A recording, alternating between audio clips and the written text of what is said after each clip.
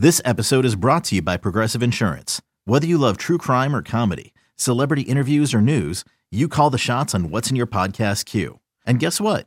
Now you can call them on your auto insurance too with the Name Your Price tool from Progressive. It works just the way it sounds. You tell Progressive how much you want to pay for car insurance, and they'll show you coverage options that fit your budget. Get your quote today at Progressive.com to join the over 28 million drivers who trust Progressive. Progressive Casualty Insurance Company and Affiliates. Price and coverage match limited by state law.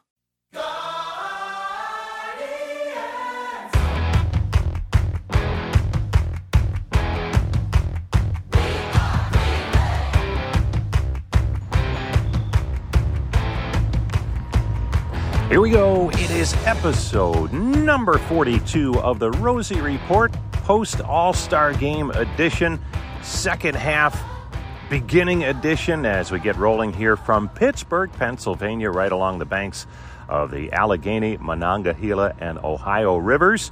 Guardians stay right across the rivers from the old Three Rivers Stadium site, now PNC Park, one of the beautiful ballparks in baseball, as they get ready to take on the Pirates in a 3-game series starting on Monday night. Jim Rosenhaus along with you. Great to have you with us as we get you ready for the series in Pittsburgh and look back on a tough weekend in Texas against the Rangers, a weekend where the Guardians were swept 3 straight by the red-hot Texas Rangers to fall 2.5 back of the front-running Twins in the American League Central Division and 3 games under the 500 mark. Coming up a little bit later on in our show, we will hear from Assistant General Manager Matt Foreman. Some topics that we'll discuss include the trade deadline and pitching issues, especially starting pitchers from an injury standpoint, and how the Guardians are trying to fill those gaps here while they await the return of several experienced starters. But first, a look back at Sunday's action, a game where it looked like the Guardians were going to get out of Texas with at least one win as they led 5-2 heading into the 8th inning, only to see the Rangers score 4 times and win the ball game 6-5. But it certainly didn't diminish another strong start from rookie right-hander Tanner Bybee, who went 6 strong innings, and a big day from Stephen Kwan with a home run and 4 hits on the afternoon. After the game, Terry Francona weighed in first on the performance of his young starting pitcher, Tanner Bybee. I thought he competed like crazy. Again, this is a really good hitting team, as we've seen.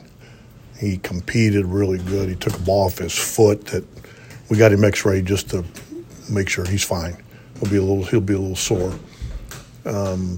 But he did 6 innings against this team, 98 pitches. He did a really good job. On the last one in the 5th, did that ball just get the glove? Glove, yeah. What did you think of your offensive approach against him today? You know, we it took us a while. I mean, we ended up, with Fry getting a huge, where you take the stolen base out of the 8th and 9th, you hope. But then, Trev, this team doesn't need help. When you walk people, you're kind of asking for trouble, and that's just a hard way to start the inning. I know it's not reviewable, but there was a couple plays the last 2 days down the line that I don't know what I don't understand. I don't know what to say. We can't review it, but my goodness, didn't look very good. Nice to see Kwan string some together. Yes, he had really good at-bats, really good. Did it look like on the leadoff home run for Simeon that he had hit his glove? It hit his glove, and then when his arm hit the wall.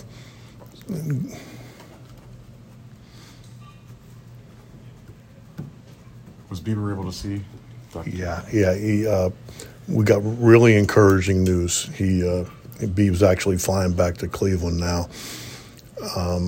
He's going to be approximately 2 weeks no throw. He'll be rechecked every week though. He's got some, I think they put mild inflammation in that area there. But again, there's not a time frame yet on anything except for the couple weeks down not throwing. But it definitely looks like it's a non-surgical way to go, which is really good. Anytime you go in somebody's arm that's thrown as much as he has, you get nervous. Do you guys have a starter for tomorrow? Most likely Curry. That's Tito with a lot of information there on Shane Bieber, as he will be shut down for 2 weeks before he begins throwing again in hopes of returning this season. Also, after the game, Tanner Bybee, following 6 strong innings, talked about his performance, an eventful day that turned out very well. First of all, good. Feel good. Threw the ball pretty well. Definitely unlucky day, I think, all 9 innings. But I think everyone played pretty well today. how much did seeing what Williams did yesterday, how much did that help you prepare to go at this lineup? Oh, I think it's really helpful just because I think me and Gavin are pretty similar pitchers. I think he does stuff that's better than I do, and I do stuff better than he does, but I think we're very similar. So I think him going out there and pitching how he did yesterday, especially after those first 2 long innings, I mean, I think it was definitely easier in my mind. For you didn't get strikeouts early on, but what started working as you kind of got into the depths of the game? I don't know. I feel like I stayed true. I mean, I don't think I changed much. I think maybe the execution maybe got a little better. But yeah, that's what I would say. Did that ball by Seager hit you in the head? It was close. It was going to if I didn't get the glove out. And what about the ball by Lowe? That one got me right in the foot. Okay. Yeah. Did you feel, because you were able to run over first and still got a smile on your face, did you realize it hurt after? It was once I realized it was an out where I was like, oh God, this hurts. Nice to get the x-ray and nothing's broken. Yeah, nothing's broken. No, we're good. At starting pitcher Tanner Bybee, and of the rookies, he has really taken a hold of a spot in the starting rotation and performed extremely well, and he did so again yesterday in a no decision. Well, as promised, Matt Foreman, assistant general manager for the Guardians, joined us over the weekend to talk about a variety of subjects, including the transition from draft coverage to the trade deadline. And Matt, earlier this week you had the draft, and we talked to Paul Gillespie a lot about the specific players involved. But from your perspective now, how quickly are you transitioning from that and having so much resources geared toward the draft to really the upcoming trade deadline with so many important things to address for this ball club as you get closer to that date? Yeah, Rosey, thanks for having me on. I mean, incredibly excited about the group that we were able to select in this year's draft. And you're exactly right. I mean, I think the draft is an all hands on deck period for many, many people across the organization. And now we're transitioning a lot of our bandwidth to preparation for the trade deadline later this month. And with the draft, the last several years pushed back into the month of July, there's not a ton of time for to transition from one period to the next, but we're beginning that preparation and transitioning in earnest now. And when you look at the trade deadline coming up, at least from the outside, it doesn't seem like there's that many teams that are so far out of it where the inventory would be great of what you're searching for. And have you gotten a feel for that yet, and how difficult it may be to try and pull something off to help improve the ball club? Yeah, I think it's a great question and observation. I think the competitive position of teams across the league likely will push the activity relative to the deadline later in the period and closer to the deadline itself, just as teams try to get as much information as they can before staking a position.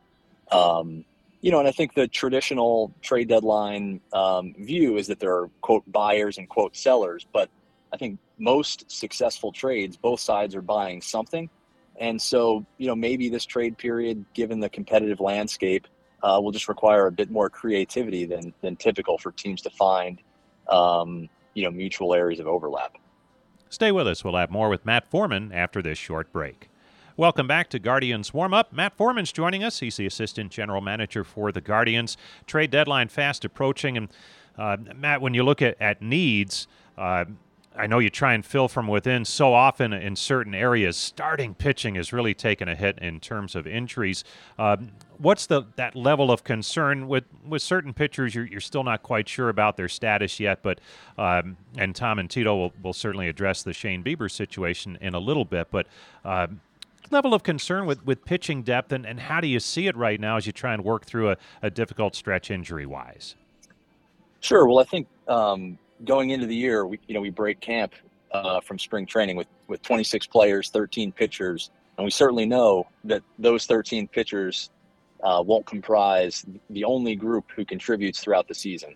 And so, the old adage is when you think you have enough pitching, go get more. And for us, it's really about developing as much depth and resiliency as we can. And, we've had a fair share of guys miss time this year, and we're certainly being tested. But it's been really great to see some of the young guys step up and fill critical roles, certainly in the rotation, but even in the bullpen too. And so for us, it's a matter of continuing to take advantage of the opportunities that exist for the young guys, and also looking for ways to continue building that resiliency.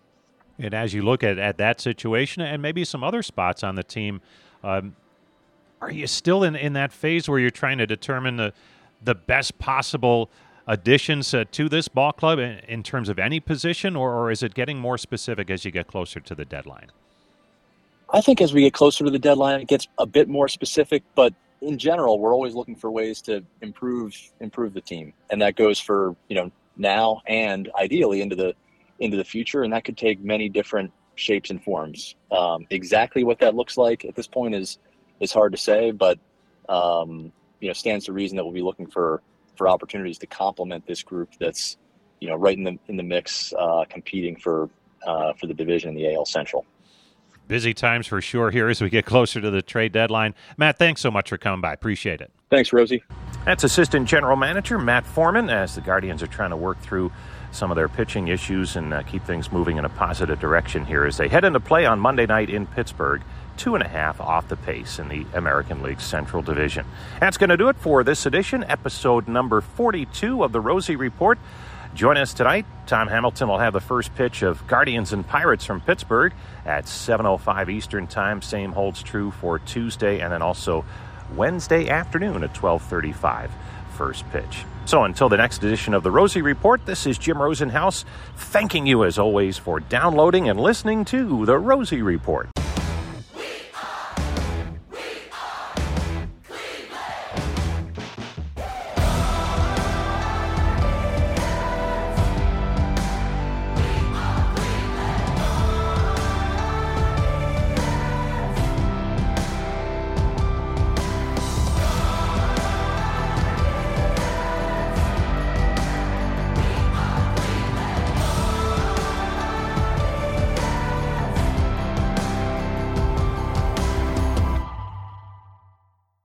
It's blazing hot outside. You get in your car to turn on the AC to get cold air pumping, but it blows hot air out. This issue is commonly caused by low refrigerant due to leaks in the AC system. You want an easy, all-in-one solution that will restore the cold air in no time. AC Pro Recharge Kits make restoring cold air easy for even those with zero DIY experience in less than 10 minutes. Save time and money versus going to a shop by picking up an AC Pro Recharge Kit today. Be a pro with AC Pro.